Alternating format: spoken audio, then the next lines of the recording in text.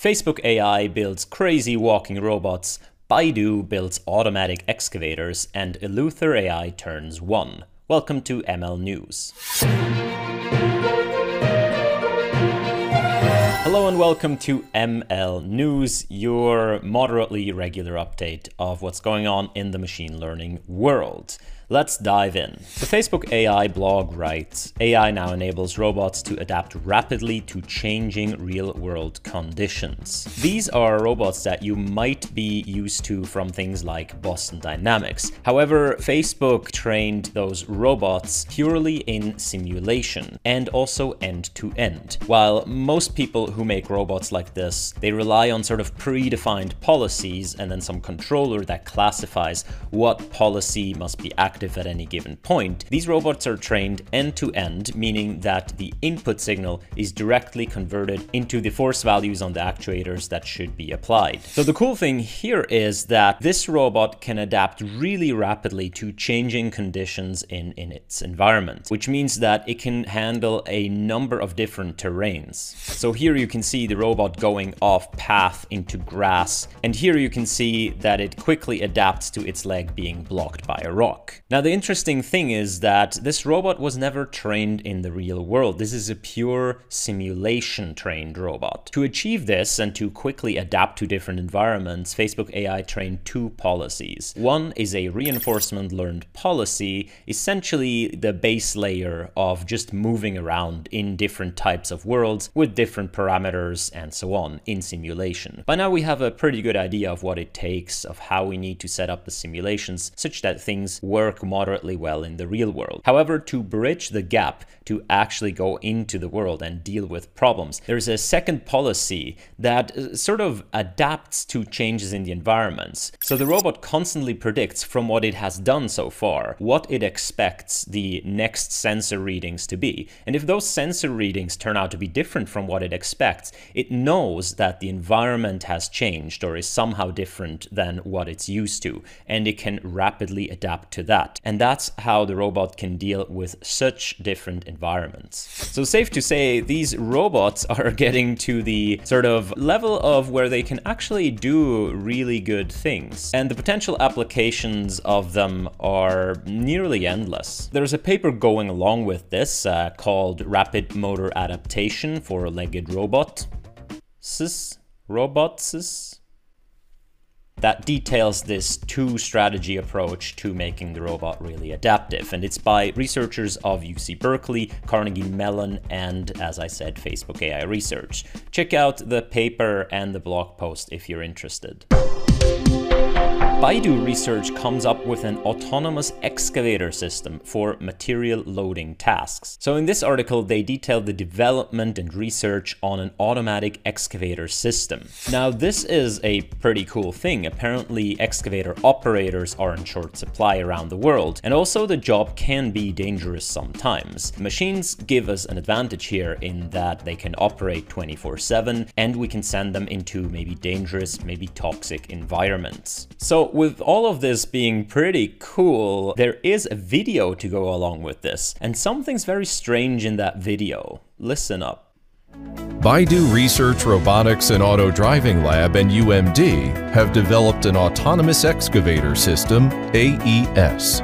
The result was published in Science Robotics. This is an AI-generated voice. No? Like, how meta is this that the video on the fully autonomous excavator system is AI generated? Like, listen up. Like, I might be super, but this is AI generated. Baidu Research Robotics and Auto Driving Lab and UMD have developed an autonomous excavator system, AES. The result was published in Science Robotics. The construction industry has been booming, fueled by demand for new infrastructure and digital transformation.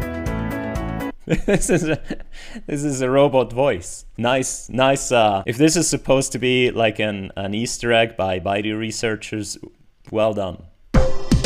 Alright, next news. Eleuther AI turns 1 year old. In this blog post written by Connor Lee, one of the co-founders of Eleuther AI, he details sort of the coming about of the whole organization. Of course, starting with the effort to replicate GPT-3 in the open. The blog post details how they went about it, how they organized, when the various members joined, how the initial successes looked like. It's a pretty funny article, and it details more than just GPT-3 replication, such things as the Pile dataset, which is now publicly available, and the various successors to GPT-Neo, be that GPT-Neo X or GPT-J, and also the recent pushes into biology research and ML art, mostly using models such as CLIP. Apparently this is also the origin of the Unreal Engine trick by JBuster, which I reported on previously, but good to see where it actually came from. The article finishes with a bunch of reflections by the individual members and also an outlook on the near and maybe far future. And of course a bunch of memes. I totally encourage you to check out the article. It's a pretty fun and entertaining read. Okay, next news. The Verge writes, Elon Musk just now realizing that self-driving cars are a hard problem. This after Elon Musk tweeted out that the full self-driving beta is shipping soon, and that generalized self-driving is a hard problem as it requires solving a large part of real-world AI. Didn't expect it to be so hard, but the difficulty is obvious in retrospect. Nothing has more degrees of freedom than reality. Of course, Elon Musk is known to sort of overpromise things and then underdeliver or deliver too late, but he's also known to actually deliver on stuff. And I've done an analysis on Andrej Karpathy's talk on the fully self-driving system that Tesla is building up, and honestly, it looks pretty cool. So for some reason right now, it's fashionable to dunk on Elon Musk, which is exactly what this article does and what the whole article is about. And of course there's all kinds of reasons to dunk on Elon Musk, but for some reason it seems to be the hip thing to do, much more than to dunk on various other personalities. And this is not lost in the comments. People notice that the coverage here is a bit less favorable than coverages of similar things, for example, by Uber. But beside all of this, I've noticed something interesting in that the slug, the URL of the article, which you do usually for search engine optimization, you kind of want to condense the title of the article into the URL such that the search engines pick up on it. It is Tesla Elon Musk full self-driving admission autopilot crash. There's no crash in the title. There's no crash in the subtitle. In fact, the word crash appears only about after half of the article, talking about various crashes Tesla had. But, you know, I just found this to be funny that it was in the URL. Make of that whatever you want. Next news, MIT Technology Review writes, we tested AI interview tools, here's what we found. And the subtitle is, one gave our candidate a high score for English proficiency when she spoke only in German. So the experiment is pretty funny in that the candidate is supposed to undergo some sort of an English competency test, and when she did it regularly, she received an 8.5 out of 9. And then she did it a second time and just read the German Wikipedia entry for psychometrics. And the system awarded her a 6 out of 9 for English competency.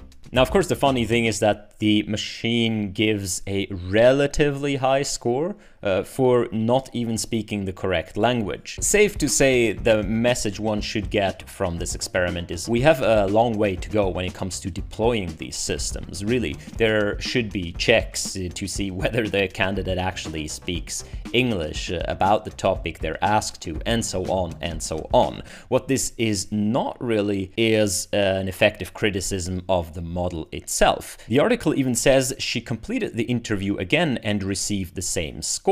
So at least the system is moderately reliable, giving the same output when you give the same input. We all can see that these systems aren't perfect yet, And there are other studies that show that the background you have during an interview, whether you wear glasses or not, and so on, can all skew these automatic systems to one direction or another. And there are also big questions with respect to where the data is sampled from that goes into these systems. And of course, you wouldn't dare to use the horrible biased L2, L1, whatever loss. All the losses are problematic, apparently. So the article tested multiple systems, and all the systems gave essentially a response whenever the interviewee was doing German instead of English trick. Now again, is this a problem with the model itself? Probably not, because the model was mostly trained to distinguish better English or more standard English, whatever you want to do out of that, from less standard or less desired English, whatever that means. The model was not designed to distinguish not English at all. And I think the thing to take away from this is that if you deploy these systems in the real world, especially if they work on human inputs, if they deal with humans, if they have some decision power or some input into decision power, it is important to think of the outliers, the edge cases, the out of distributions, things that could come into the model that you didn't necessarily intended. And to build in some safety measures to have some sanity checks here and there. And in the future, I hope we're able to find a way to take the best of what these AI systems have to offer and infuse just a little bit of the human process back into them. Alright, next news. Runway ML releases Sequel, which is a video editor, which is one in the browser, which is already pretty cool, but two, has a lot of built-in AI tools. So right now the main feature is the automated green screen, but they also advertise automatic depth maps, automatic optical flow, and other things. So it's not entirely there yet on the level of a sophisticated video editing software, but do give it a try if you're interested. You can try it out for free and get an impression of what's possible right now. I did it, and the auto green screening is pretty nice. Next news, the MineRL Basalt Challenge is now an official NeurIPS 2021 competition. The interesting thing in this challenge is there is no reward function, but your system is judged by humans. So the way it works is that you get a textual description of what you need to do, for example, make a waterfall or build a village house, and you just let your agent run. And then at the end, a human gets 2 runs from 2 different agents that have tried to perform this task. The human has to rate which one did it better. There is no other reward function inherent. You may design one yourself as a developer in training the system, but ultimately you're only evaluated on those human judgments. Since human judgments are expensive, there is sort of a bit of a marketplace system in place with respect to evaluating those things. So in order for your agent to be evaluated on the platform, you first have to go and evaluate a bunch of other agents. How exactly this is going to turn out is not clear yet. I can imagine the research community being good spirits and actually evaluating the agents rather than just really fast click on a random scoring, but we'll see. I hope the best for the challenge, and if you're interested, participate. So there's an article by Francesco Rabona, who recently got tenure, and having gotten tenure apparently now feels okay to speak out about some of the problems that plague the review system. This one is the myth of the expert reviewer. It is a pretty entertaining article, and it makes the point that if we go more and more into the direction of expert evaluation, this is not necessarily a good thing. His main point is that the more expert you are, the narrower your domain of expertise, and therefore anything falling outside of that domain you either don't care about, you think it's bad because it's not in your domain, you think it's bad because it's not done by you, or you just don't know anything about it because it's outside of your area of expertise. This delivers a little bit of pushback that expert reviewers are a good way to solve the reviewing problem in machine learning. The reviewing problem being that because of the explosion of the field, we have not enough reviewers, and therefore more and more non-expert, more and more inexperienced at the beginning of their careers researchers come come and review for the big conferences, and generally that signal is very noisy. The author here identifies that with expert reviewers you get a whole different set of problems, which aren't necessarily an improvement to the old system. The article outlines one particular story where the author fought really hard to get a paper past other reviewers, simply because the other reviewers dismissed it, and that was in a system featuring expert reviewers. He says, in reality, in my 15 years of experience, I rarely saw the reviewing system working as it should.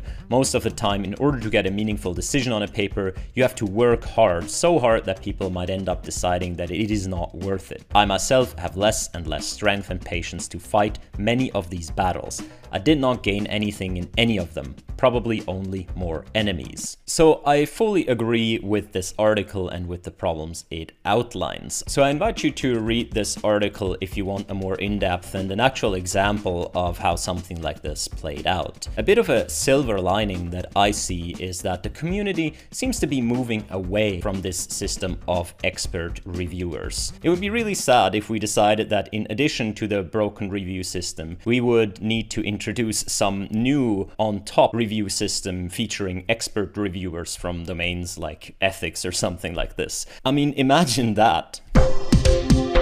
So Nvidia writes, Nvidia launches the UK's most powerful supercomputer for research in AI and healthcare. Now the comma here makes me fairly confident that this is, in fact, the most powerful supercomputer in the UK, and it's applied to research in AI and healthcare. And it's not just the UK's most powerful supercomputer for research in AI and healthcare. Whichever way you want to interpret this, this is a big, big machine. So apparently Nvidia invested about $100 million US, and the computer is for AI research, as it seems mainly in industry research, such as medical research and other things. The system is called Cambridge 1 and features 80 DGX A100 systems, each of which contains 8 A100 GPUs. Of course, this is all connected with super fast, Infinity, whatever, and I'm excited to see what people will make of this beast. Now, it's always cool to see the photo galleries of these things. I have to say it looks pretty slick, but I can't help to notice that there is a little hole in the back there. So this is where your box would go, I guess. Okay, Charlie Snell writes an article called Alien Dreams, an Emerging Art Scene, documenting the rise of artists that make use of OpenAI's Clip model, of which they released at least a small version, I guess, into the public. So of course, Clip is one of the parts of DALL-E. DALL-E is the system that can take text and turn it into images. Now, OpenAI has not released DALL-E, but just a version of Clip. However, people have figured out that while it's not so easy as with DALL-E, you can in fact use Clip, which is just sort of a classifier, a judgment, a similarity matrix for images and text. You can use it to generate images. In fact, the images it generates look a lot more trippy than classic images you get out of DALL-E. And there is an emerging scene that this article documents of what people get out of these models. And it also details a little bit of the history of how this came about. First, using things like BigGAN, which is also something that I used in my music video, if you haven't seen that yet. Be my weasel, be my pig. Check it out. But then going beyond that, and especially the incorporation of things like VQGAN have made big differences in this model. And lastly, also tricks like the Unreal Engine trick. So if you look at these things now, they are really stunning pieces of art sometimes. And they're now not only images, so little videos are made out of them, or they're being combined with 3D photo in painting such that you get a 3D experience of the world that these models create. I highly invite you to check out this article and try the linked notebooks for yourself. MIT News writes, infrared cameras and artificial intelligence provide insight into boiling. So this article is actually about a very serious problem if you want to cool something using cooling liquid, because the cooling liquid needs to touch the surface that it is actually cooling in order to transport the heat away from it. And there is a thing called a boiling crisis, where the liquid starts to boil in between, and if that happens to a certain degree, then the liquid is essentially lifted off of the surface, which means that the cooling effect isn't as strong anymore. So too much heat in these systems can actually lead into a feedback loop of even more heat. And that's what they refer to as boiling in this case. However, if you just read this as if it were about like boiling an egg or boiling your spaghetti, it's a much funnier article. Infrared cameras and artificial intelligence provide insight into boiling. Yes, yeah, I always wondered how boiling works. I always thought it's just making stuff warm, but we definitely need AI to investigate. It says things like, in previous research, his team spent almost 5 years developing a technique in which machine learning could streamline relevant image processing. Good job. And other gems such as, machine learning is not biased by our preconceived hypotheses about boiling. I'm not so sure about that. Have you ever thought that boiling might be a social construct? What is the data you use for the boiling? Who made the data? What color were the eggs that boiled? It also says, to collect data, they boiled water. To collect data, they boiled water. That's what I would do too. And also, this is a big deal. I agree. Boiling has such complicated physics. It's been almost impossible, despite at least 50 years of extensive research on this topic, boiling, to develop a predictive model. Yeah, it's not as easy as if you make stuff warm, it boils. And as an outlook, they say the idea is really to push the button and come back to the lab once the experiment has finished. Okay, I think I've milked that joke about as far as it can go. Next news. So Forbes writes, language lessons from an artificial intelligence. So apparently there are companies now that make use of image generation in order to assist language learners, which means that instead of just having some voice talk to you in the language you want to learn, you do get an avatar with it, an AI generated avatar that can be of any sort that you want, speak any dialect that you want, look any way you want, I guess. They say rendering text into talk is easy. Our one's trick is to pair that text reading capability with a friendly human face. Now, while I'm totally convinced that what feels like a personal interaction might benefit you in learning a language rather than just some voice processor. Das ist ein Diagramm. Look at the eye in der contact. Präsentation. ¿Recuerda la presentación que hicieron nuestros colegas para el cliente la semana pasada? Yeah, that's kind of creepy.